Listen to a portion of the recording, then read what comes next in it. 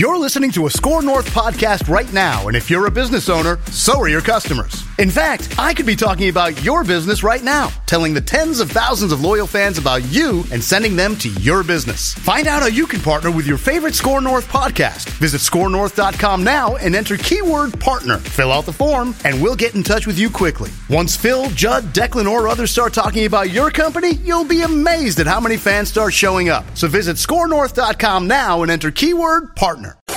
Realistic Randy is one of the OG callers into Vikings Ventline. And now he's one of the biggest Vikings YouTube superstars on earth. His Vikings pain is now your game. This is Realistic Randy Rants with Randy and Declan on Purple Daily and Score North. Realistic Randy Rants every Monday on the Purple Daily YouTube channel, where we just want to see the Vikings win a Super Bowl before we die. And even though the Vikings have a playoff seed clinched, they have the North clinched, they will be at least no worse than the third seed in the playoffs. Yesterday, quite the ass-kicking, and it's the worst, Randy. It's one thing to lose a football game. It's one thing when you lose to the Cowboys or on the road against Philadelphia. It's another thing when you have a chance to kind of end the Aaron Rodgers and Packers season and era, if you will. And instead, you don't just lose the game, you get your butt kicked, you shoot yourself in the foot multiple times, and all of a sudden now Green Bay has an opportunity to go from completely dead in the water from 2 months ago to win and in. And the Vikings, who didn't have a lot to lose going into this game, I think, Randy, but still the way they lost the game, pretty embarrassing for the Vikings to do that against your arch rival in the Green Bay Packers. Well, even beyond how fun it would be watching the Packers season end at the hand of the Minnesota Vikings, for the Vikings earlier yesterday, the Philadelphia Eagles lost to the New Orleans Saints. So the 1 seed was still possibly in reach for Minnesota. Worst case, you're trying to maintain control of your own destiny for the 2 seed with the 49ers breathing down your neck. So there was a lot to play for yesterday. And unfortunately, the Vikings, they look like they had nothing to play for instead of having everything to play for. The problem was the offense. The offensive line, even with injuries, does not negate the fact that they've gotten worse every single week. My goodness, Ezra Cleveland, he has regressed. The Packers' weakness on defense was against the run, and the run blocking in Dalvin Cook, they could not exploit that at all. Receivers, if they weren't dropping passes, they were falling on their butts mid-passes. TJ Hawkinson, you know what is so funny is going back to week 2, Irv Smith Jr. dropped to where we say, man, if he makes that catch, maybe it's a different ball game. We saw that yesterday by TJ Hawkinson, not once, but twice. There was the big drop on 3rd down. That would have been a big gain for a 1st down. And later on, there was the pick 6, which we could say maybe Kirk Cousins, he overthrew Hawkinson a bit, but that was weak-ass route running by Hawkinson, and he should have fought for that football. That was a soft play by him. And the opportunities were aplenty for the Vikings, but every single time that they got out there on the field, they looked worse and worse. And I'm sorry, but I understand that your guys' motto over at Purple Daily Score North is win one before we die. I'm going to dumb it down even lower than that. Okay. What I want to see before I die is that I want to see the Vikings consistently competitive in big games. We can talk about culture change this and culture change that, and Kevin O'Connell, he's great, and the players love playing for him, but your biology is who you are.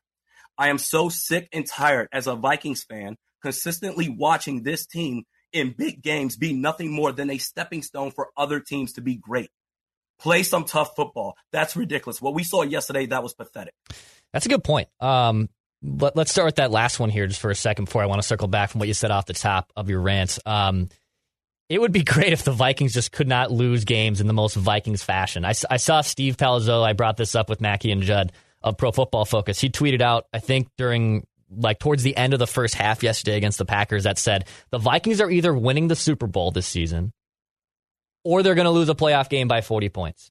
And you and I in our lifetime have already experienced 2 pretty awful NFC Championship game losses that were just completely lopsided. Hell, you could throw the 49ers loss in the divisional round in 2019. It wasn't the score that was lopsided, but that felt like you lost by 40 points because you were just completely bullied by San Francisco and their line all game long, right? So Vikings fans know what it's like to lose in embarrassing fashion. There's some heart-wrenching ones, Blair Walsh, Brett Favre, of course, that have also happened that are tough pills to swallow, and that's the age-old debate of would you rather lose close, or would you rather just lose badly so you just know you're mentally checked out basically by the beginning of the game? But yeah, they have a history of choking in the worst possible way, whether it's by a last-second play that costs them the game, or just getting completely embarrassed essentially from the kickoff. And Randy, I think you saw at the beginning of that Packers game this on Sunday that when they failed to get the 6 after getting a great blocked punt and they had to settle for 3, and 5 seconds later, boom, there's a kick return going the other way. You saw that momentum swing initially, and you went, every Vikings fan took the big exhale of, here we go again. This is how this is going to go. You go from on the doorstep, just getting the damn football pushed a yard to getting 6. Instead, you have to settle for 3. And then all of a sudden, here comes Green Bay with a kick return. A pick 6 doesn't help either. And it's just classic Vikings. I'm with you. If we can clean up that motto in a way of play competent football, it's not as sexy as we want to see the Vikings win a Super Bowl before we die. But I'm with you. This team has a history of blowing games in the worst possible way.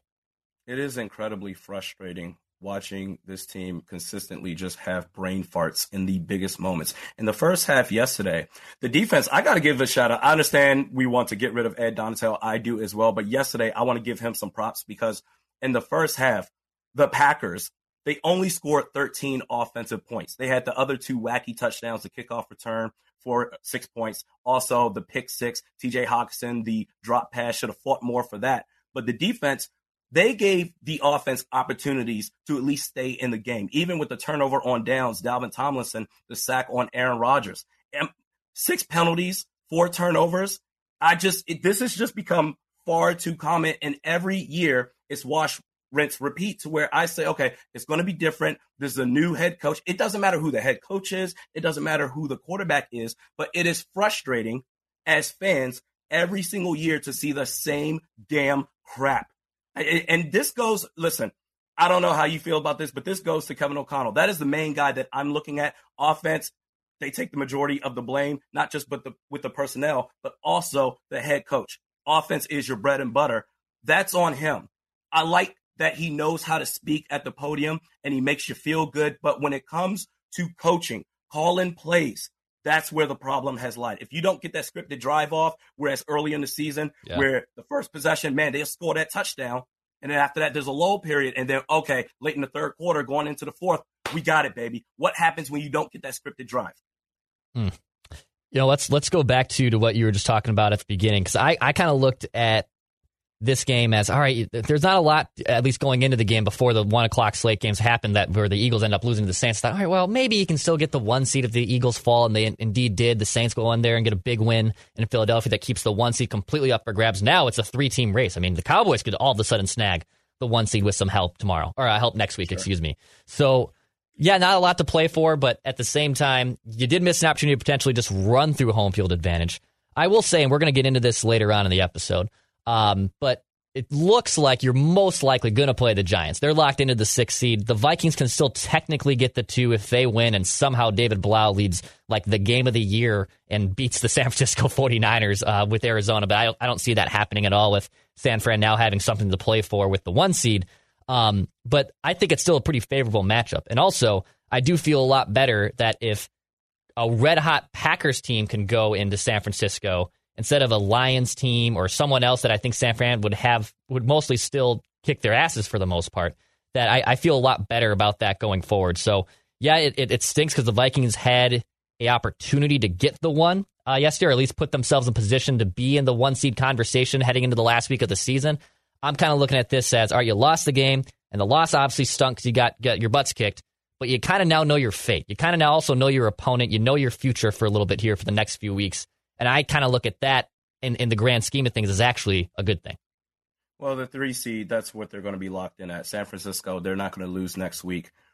And at this point, do you go into week 18 against Chicago saying, do we play our starters? I believe you shouldn't, because if you didn't show any effort yesterday, why would you all of a sudden show any more effort next week saying, okay, maybe San Francisco will lose? It looked like you didn't care about the Packers at all.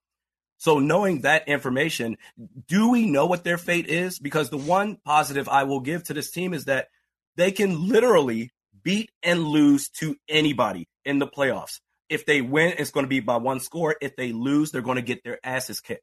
We don't know. And that's the problem. Getting some sort of consistency to where luck is preparation meeting opportunity.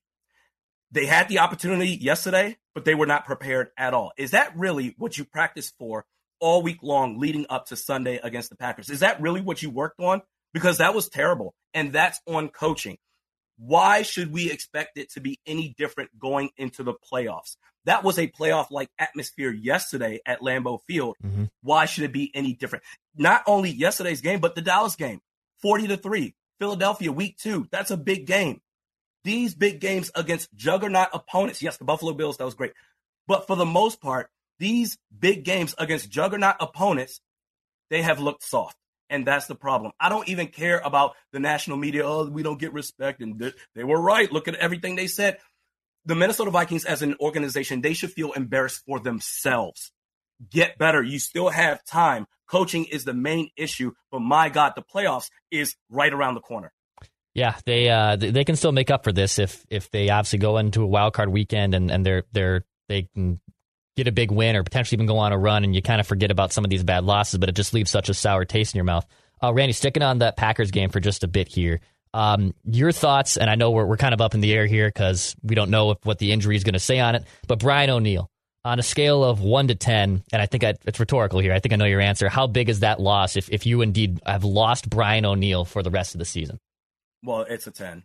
It's a 40, quite honestly. Yeah. Whatever it takes to break that meter, that's where it is, because with a healthy Brian O'Neill and a healthy Christian Darrisaw, those were your two best offensive linemen. In fact, those were your only two competent offensive linemen on the offensive line as a whole. The interior offensive line has struggled mightily, but at least your bookends were intact to where you can say, Kirk, at least you know out on the edge, you'll be fine. If you have to move left or right, you can go ahead and do that opposed to moving up in the pocket.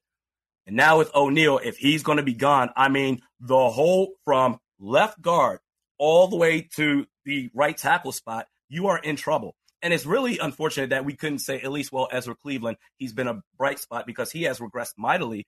That's a big deal. So now you go from Brian O'Neill and Christian Darrisaw, two good, competent, two elite offensive linemen, to now just one. Who can survive that? What quarterback can deal with that? Yeah, and look, Garrett Bradbury's been out the last few weeks with the back injury. He aggravated it, unfortunately, in a car crash on Christmas Eve against the Colts. So I would imagine that, look, rest your starters against the Bears. Try to get that line healthy as possible. Because, yeah, if Oli Udoh is your starting tackle there going into the playoffs, man, I do not feel good about that. And offensive line is one of those groups, and it's one of those positions that we just kind of take for granted sometimes, and that because they're not flashy guys, they're not quarterbacks, they're not defensive ends, they're not putting up statistics, essentially, that you can see on a box score, we kind of forget about them, and then there's so many good offensive linemen out there that we don't give enough credit to them. When they are indeed gone, you realize, oh my God, this is going to be awful. You have to start a backup swing tackle, essentially, in this spot. So, yeah, I'm hoping he's going to be okay. Rest him up, and I'm sure he's going to probably fight like hell to do everything he can to play by the wild card weekend. He certainly is not going to play against the Bears. At least I would have no idea why he would. So you try to get him healthy as much as possible. Randy, what do you think also about Adam Thielen here? So Thielen, again, just kind of a dud performance. I think he just has 2 grabs in the last 2 games combined. Now, he did have a very key catch that helped set things up a few weeks ago, but still, it just seems like Father Time in the NFL catches up on you quick. Adam Thielen is a young man in terms of his own personal life. But my gosh, you can just see from 3 years ago, that speed, that straight line speed, that work ethic, that route running that he had, I should say, was on an elite level. And now, I mean, he is a replacement level receiver at a lot of key things that you need him to be better at, especially if he's going to be a number 2 playing all these snaps. I thought the way that he played, kind of like Harrison Hitman Smith, he's so technically sound that, yes, injuries, that's been a part of his problem for his career. But, man, if he's healthy, he can ball out. The separation is just not there anymore. And specifically when it comes to receivers, man, we went from, obviously, Justin Jefferson is wide receiver 1. But after that, okay, Adam Thielen, definitely wide receiver 2, KJ Osborne 3. And after what I saw last night, I'm at the point now where I'm like, you know what, KJ Osborne, he's your wide receiver 2. And that's not really saying much because he's made more plays as of late compared to Adam Thielen. And this is really a disappointing situation because going back to the draft, you could address this. We needed a wide receiver in last year's draft, and you did not address that at all. You could have went with Jameson Williams. You could have Christian Watson, the Green Bay Packers, they got him. You had options there. And wasn't that Keenan McCardell that's saying, hey, listen, it's all good. Yeah. We got wide receivers. We're set in the wide receiver room right now, baby. We're not. And that's the problem. If your tight end that you just traded for, kudos to Kwesi on that. But if the tight end that you just traded for, I was thinking, okay, maybe you can make up for not drafting a receiver in the first round. If he's dropping catches all of a sudden, and the defenses, they can just lock in on Jefferson, double, triple teams, what have you. You have no other reliable option after that. This could have been addressed early on, and it was so obvious, but they didn't decide to do that. And now we're left with Adam Thielen say, okay, do the best you can. It's a mess. That puts more pressure on TJ Hockenson because we cannot afford any mistakes from him, because after that, okay, KJ Osborne, can we get another 140-yard game out of you? Is that possible? Probably not. So Adam Thielen, I think it's done. It's over with. I think we move on after this year. Yeah, look, Jalen Nailor played well in garbage time, and look, maybe there's a diamond in the rough there a bit. But yeah, I think the unfortunate, again, kind of using this word again, gut punch, is that you traded the two guys you had chances to take, and you traded them to two division rivals that you're going to see twice a year, right? Like Christian Watson, I know he had the epic drop or miss in week one, but he's now having a solid season. Obviously, Jameson Williams has been awesome for Detroit since he's gotten back. He's been a big play wide receiver that this team has desperately lacked. I mean, JJ's having a great year, but he's not the deep threat, explosive guy even that he consistently, you see other guys have in the NFL. So there was an opportunity there. It was missed. Yes, I wouldn't rule out wide receiver or cornerback being obviously one or two as your biggest needs going into the draft next season, but you need someone else to step up. And I don't know. Yeah, do you trust more to KJ Osborne to take some of those snaps? Is Thielen also willing to admit that I've lost a step and I'm going to take more? I'm going to have to be on the bench a little bit more. I don't think so. I don't think they're going to do that either with this whole culture thing. But trading for Hockenson was a good move. They had to do it. But yes, to your point, it was also kind of a mission of, oh crap, we kind of missed our opportunity there to take a wide receiver when we had two chances to do so, and now it's going to bite us a little bit. So. Yeah, I think it's a long-term big question of what they want to do, because Thielen's owed a lot of money next year. Certainly you can restructure him, but you're going to be on the hook for some dead money regardless, even if you restructure or you swallow the bullet and you try to trade him or something. But that's what's so hard to see, because he's such Adam Thielen's from Minnesota, right? And it's all this great narrative. But right. Hey, man, you're trying to win some playoff games here. You're trying to prove that you can hang with some of the best teams in the NFL, and your number 2 wide receiver is basically a shell of himself. And that's the thing. I talked about this on the preview vid on my channel, Vikings versus Packers. I knew that the secondary of Green Bay, they would be locked in on Jefferson. So the thing that I was saying, that the safeties, they're going to drop down on TJ Hockenson as well, whoever's not trying to double team Jefferson. So someone needs to make plays on the outside. Is it going to be Osborne? Is it going to be Adam Thielen? And KJ Osborne made a couple of plays last night, but it wasn't really enough to make that much of a difference, losing 41-17. But Thielen, he was a shell of himself. Not having a legit wide receiver, too, especially if TJ Hockenson is going to have this routine, just inexcusable drop every other game, it seems like. Not having that legit wide receiver, too, especially in the playoffs where defenses, they are going to lock in. They are going to clamp down. You got to be able to get separation, and neither Osborne and Thielen can do that on a consistent basis. Last thing from this game before we kind of take a bigger picture look heading into the Bears game and obviously heading into the playoffs. I saw you tweeted out yesterday, and you talked about it a little bit, obviously, in the beginning of this episode here. But you said this loss was also on the head coach, Kevin O'Connell, which I completely agree with.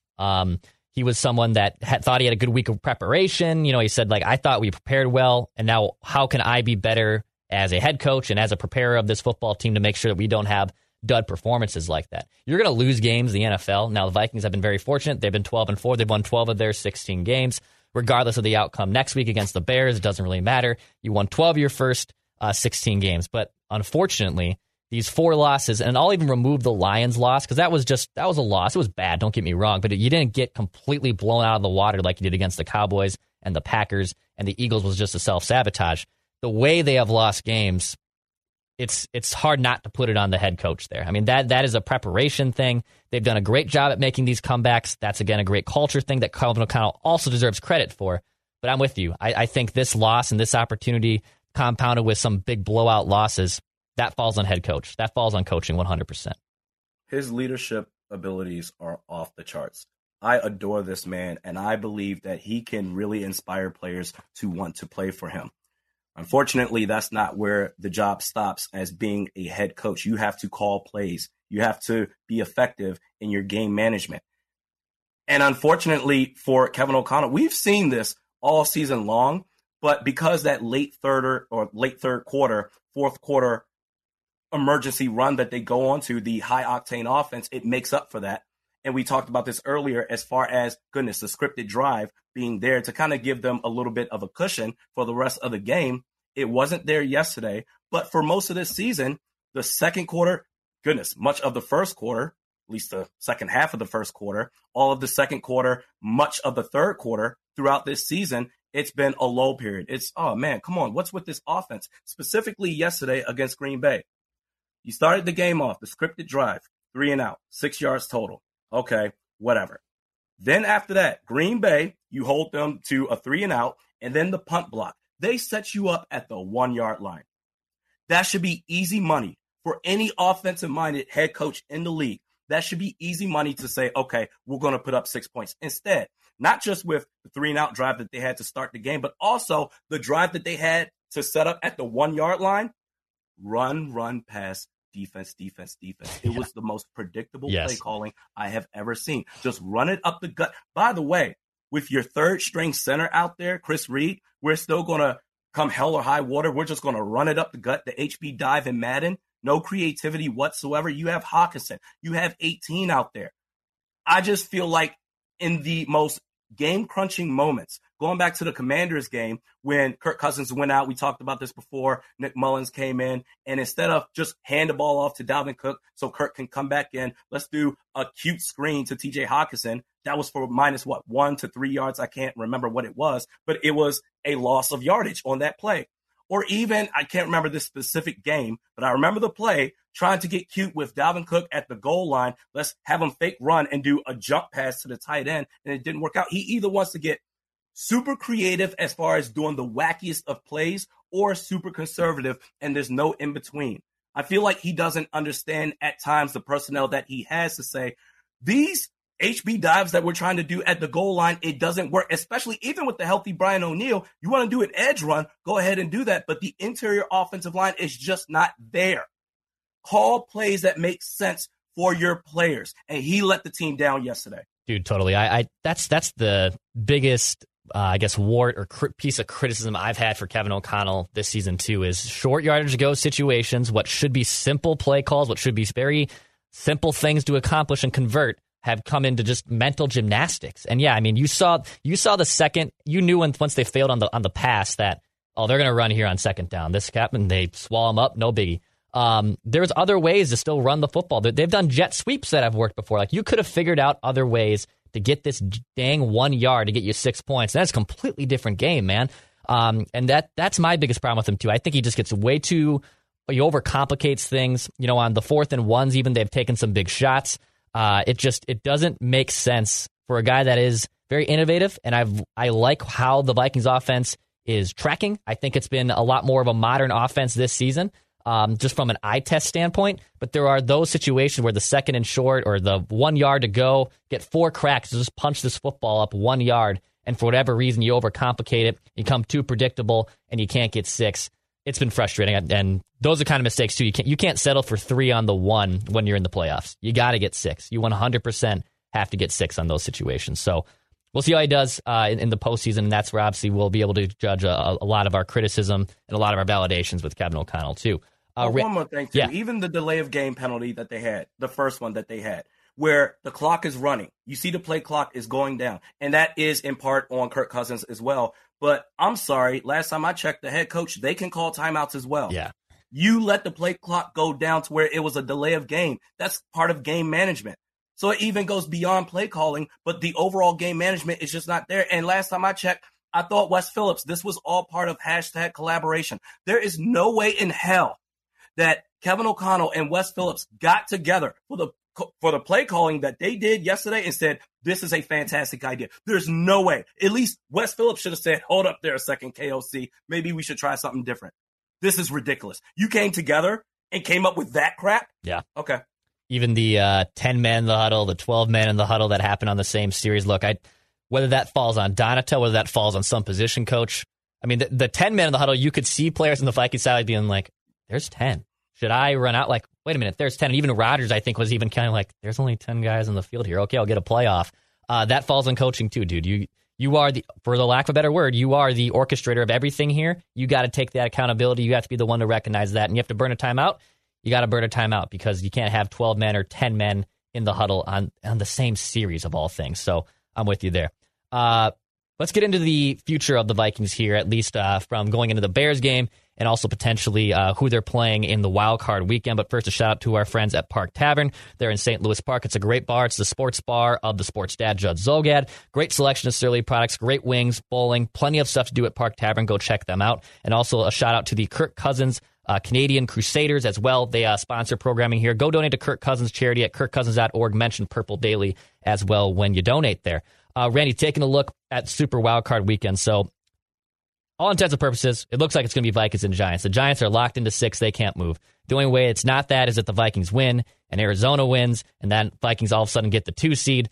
I don't see that happening. And with the Vikings potentially resting starters, whether the Bears are also resting starters or whatever the hell they want to do, because they could potentially get the number 1 overall pick too. So they have something to play for in terms of their future and how they want to approach the draft. But I'm just going to assume here that it's going to be Vikings and Giants because that's what it's lining up to be. Personally, and I know New York is probably saying this too, this is the most favorable matchup the Vikings could get on Wild Card Weekend if it's Giants. I know the Giants were just here a few weeks ago. We got plenty on tape against them. You know how to beat them. I have a rookie head coach, just like the Vikings have a rookie head coach. Danny Dimes did have a big game against the Vikings, but again, probably the quarterback I would like to see the most in the playoffs would be Daniel Jones. He doesn't do anything for me. So at least in terms of if we're getting a little ahead of ourselves here on Wild Card Weekend, if it's Vikings Giants, curious your opinion on it too. That seems like probably the most favorable matchup as we've been projecting over the last few weeks. Yeah, that's the team that you want to face to start your playoff journey in this 2022 playoffs. And that also depends too. They just beat the Colts. 38-10. Depends on if they want to play their starters against Philly to end the season. If they go into playoffs red hot, feeling confident about themselves, and if the Vikings want to rest their starters, which they probably are, I wouldn't blame them for doing that. Who's to say that they won't have more swagger, the Giants, going into the playoffs than the Vikings? With that said, the Vikings should absolutely win that game. I'm going to say that with one eye open because you just beat them 2 weeks ago. That is the most preferred matchup you want to see, Daniel Jones. And that I don't even know if that even matters anymore because Aaron Rodgers was not great yesterday, especially in the first half. Now, in the second half, when everything fell apart, it's okay, garbage points for them, garbage points for us, so it didn't really matter. But all things being equal, yes, the Giants, that's who I want to see compared to anybody else. And it just seems like if it's 2 rookie head coaches, it's Kevin O'Connell, Brian Daboll. It's not like Kevin O'Connell is going against, someone who has been there and done that at the quarterback or really head coach position. Because it's at the home field of the Vikings, I give the advantage to the Vikings there. Yes, definitely one eye open and definitely try not to get too haughty as Vikings fans know, as we've done that before, and you get egg on your face when that happens. Right. But I just think in terms of the tape that you have at your disposal, the opponent that it is in New York, it sets up for a very favorable situation. Now, if the Packers indeed get in here, and I'm going to assume they are, I'm just going to assume they're going to beat the Lions. That's going to be a tough game. Don't get me wrong. The Packers lost to the Lions already this season. But I'm going to assume Aaron Rodgers and the Packers do get in. They sneak into that last seed. That means they'll go to face the 2 seed on Wild Card Weekend. That's still up in the air. Could be the Niners, could be the Eagles, could be the Cowboys. There's a lot of options at that number 2 seed. I actually feel a lot better than that because if the Vikings do indeed get past the Giants on Super Wild Card Weekend, they most likely could return home if the Packers do beat that 2 seed. I mean, the Vikings, if the 2 seed loses on Wild Card Weekend, that means the Vikings do get a second playoff game on the premise that they've won their game as well. So I think it kind of sets up. That's why when I was looking at this path, it just made a lot more sense to me, and it just felt like even though the Vikings lost this game, I got a lot more clarity, I thought, at least on their playoff hopes and their playoff path to a Super Bowl, if you will. Yeah, the thing is, I don't see the Packers beating San Francisco at all. Just the way that San Francisco is built, regardless of quarterback. I know they have Brock Purdy as well, but their defense, they're going to get after their offensive line. They're going to bring pressure to Aaron Rodgers. And if he plays like he did yesterday against us, the Packers or the Niners, unlike the Vikings, they are going to exploit those opportunities to put more points on the board and get a bigger lead. I don't think they're going to beat the Niners at all. I think the Niners are going to win, which means in that situation, let's assume that happens. Packers, they're the 7th seed. Vikings, they beat the Giants. So that means 6 and 7 are out. That would put the Vikings between, goodness, the Dallas Cowboys, maybe, perhaps, or whoever wins that. We have to see how that all plays out. But I just don't think – I would like to see the Vikings take on the Packers again, quite honestly. Yeah, because I want revenge. I really do want revenge. The way that they were talking smack, Jair Alexander doing the gritty after forcing an incompletion on Justin Jefferson. You remember that one play where Jefferson was chasing the ball out of bounds and the whole Packers sideline just swarmed around him. They were trying to just get in his head. That I felt like they were more focused on showing up Justin Jefferson than winning the damn game. Personally, I want revenge on that, but I don't believe we're going to have that opportunity because they're going to lose to the Niners. Yeah, and what I didn't like and not to go back to the Packers game, but it just the body language of all that whole situation. Justin Jefferson was frustrated, and I get, frustration boiling over to a degree. You want the football. You want to prove a point here. Jair was talking all that smack all week. You want to go prove that you can cook him again. Completely get it. But just when you have that type of meltdowns, he's throwing his helmet. Kirk's having a bad game. And then all of a sudden it trickles to everyone, right? Like that power of negative thinking basically then takes over the entire team. And that's what you don't want to see. You can't have that carry over into a playoff game. But yeah, I just think in terms of who they're going to get on Wild Card Weekend, that could be great. Look, Seattle could potentially still sneak in with some help here too. Detroit needs help if they want to get in there. But I think in terms of the path, look, the Vikings are obviously going to play a wild card playoff game, and that's at home, so that's great. But I just think the Giants are that team that possesses the easiest path for them to get through. Hopefully I am not completely old tweets exposing myself here in 2 weeks' time if the Vikings do lose that game. So going into that Bears game too, Randy, the regular season finale this weekend, this is obviously just a Nick Mullins-led game. I mean, hell, Josh Rosen could maybe even start. They packed him off the practice squad. Yeah. I mean, this is basically a backup-led game going into Chicago. Yeah, just focus on Brian O'Neill if he can get healthy. I thought Oli Udoh at times looked pretty good at right tackle, but then he gave up that sack fumble late in the second half, Kirk Cousins, to where it's like, okay, you're at least getting closer into the red zone, potentially can score, and that really just shot it all to hell. But focus on getting healthy. Focus on the coaching. Take the rest of this week and all of next week to focus on coaching. Get your game up when it comes to that. Ed Donatel, he is who he is. I don't expect to see anything different from him. The defense, they're going to give up points, but the few opportunities like we saw yesterday where, okay, the defense is actually stepping up, at least in the first half, take advantage of every opportunity that you have, because what's been working for you all this season did not work yesterday, and it may not necessarily work in the playoffs, because if you're going up against these big-time teams, Dallas, Philadelphia, all of a sudden Green Bay, I can't believe I'm saying that, they were 7-8. Their season, it looked like it was finished. And the Vikings, they could have certainly ended it. But in the playoffs, you're going up against good teams. You don't have any time to sit back and chill and say, we'll figure it out. Let's get the scripted drive off. We'll figure it out maybe in the third quarter and see what happens. No, start to finish. And what's really sad is, have we really seen any sort of difference as far as offensive play calling between this head coach and the previous regime? Unfortunately, I have not seen that at all, which is really disappointing because you come from the LA Rams. Oh my God, I do believe he's intelligent and he knows football, but then it's time to do your job. And that's where he has failed. So get it together. Health and coaching, get it together. Taking a look just also at the NFL playoff field here, and we're going to get a great Monday Night Football matchup. We're recording this on Monday morning. We're going to get a great one between Cincinnati and Buffalo, a potential playoff game feel right there. But man, when I look at the AFC, I am so thankful the Vikings are in the NFC here. I mean, you got the Chiefs who are obviously legit. The Bengals look legit. The Bills have been legit. I know the Vikings have beat them. But even these wild card teams, like the Chargers, they've snuck in as a wild card team. Jacksonville has figured things out. It looks like they could be one and done in the playoffs, but their future years are looking like they're going to be very bright with Trevor Lawrence and Doug Peterson there.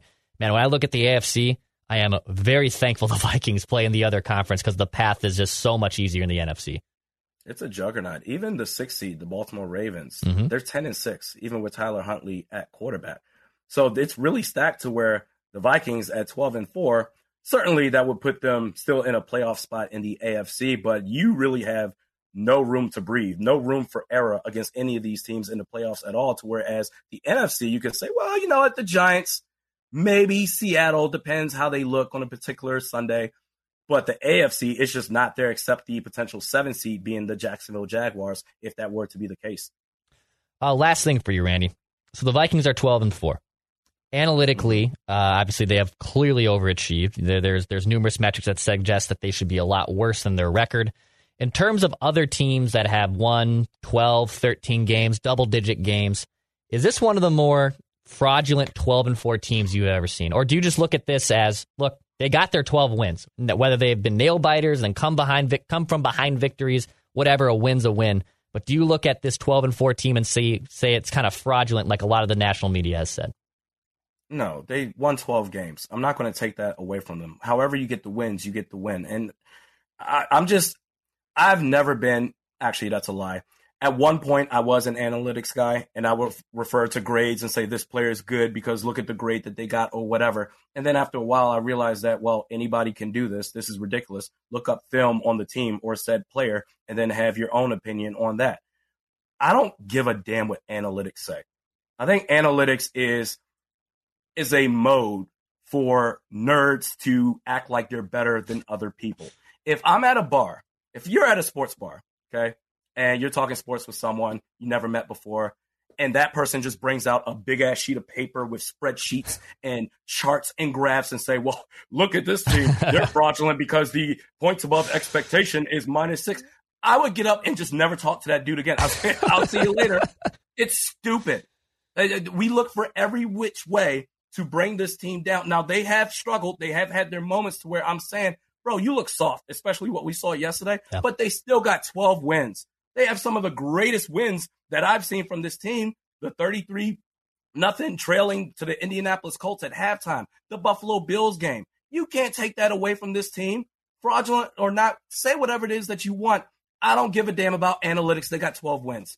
Amen. Sue me. No, I'm with you there too. Look, things have been fraudulent, and look, their point differential is still significantly negative. Yeah, it is, but they've won 12 games. They've controlled their path. They have a chance to still host multiple playoff games despite all that noise. So it's if I guess, are you looking at perception, and then also are you willing to sacrifice wins for perception? Because I'm certainly not. I'm not in the camp of if they were 10-7 that they looked a lot better because their point differential is better. Dude, they're 12-4. They're 12-4 and they have a chance to host multiple playoff games. I'm kind of with you there too. You got to blend them both together. That's when analytics works best. When the analytics and the eye test match up together. The problem is the analytics do not support the eye test so much of the Vikings, and that's where it's like you're literally having two different shakes. You have two different alcoholic beverages in front of you here that two different things to your mind, and you can't really combine them. And that's been the problem with the analytic, I think, narrative against the Vikings. If we want to praise metrics and analytics, metrics this, metrics that, then isn't the win-loss record the ultimate metric? Yes. Isn't that all that matters? So then what the hell are we talking about with everything else? Right. I just think it's something for people to do and feel like they're important when it doesn't even matter. They're 12-4. Stop. Amen, man. Hey, hit the subscribe button on this YouTube channel, Purple Daily, for daily Minnesota Vikings entertainment. This is Realistic Randy Rants, where we post episodes every Monday. You can go check out his YouTube channel, too, for some bonus Vikings content. This time next week, Randy, the regular season will be wrapped up. We'll be in full-on preview mode for the Wild Card weekend, most likely against the Giants, but we'll wait and see there. Hit that subscribe button where we just want to see the Vikings win a Super Bowl before we die.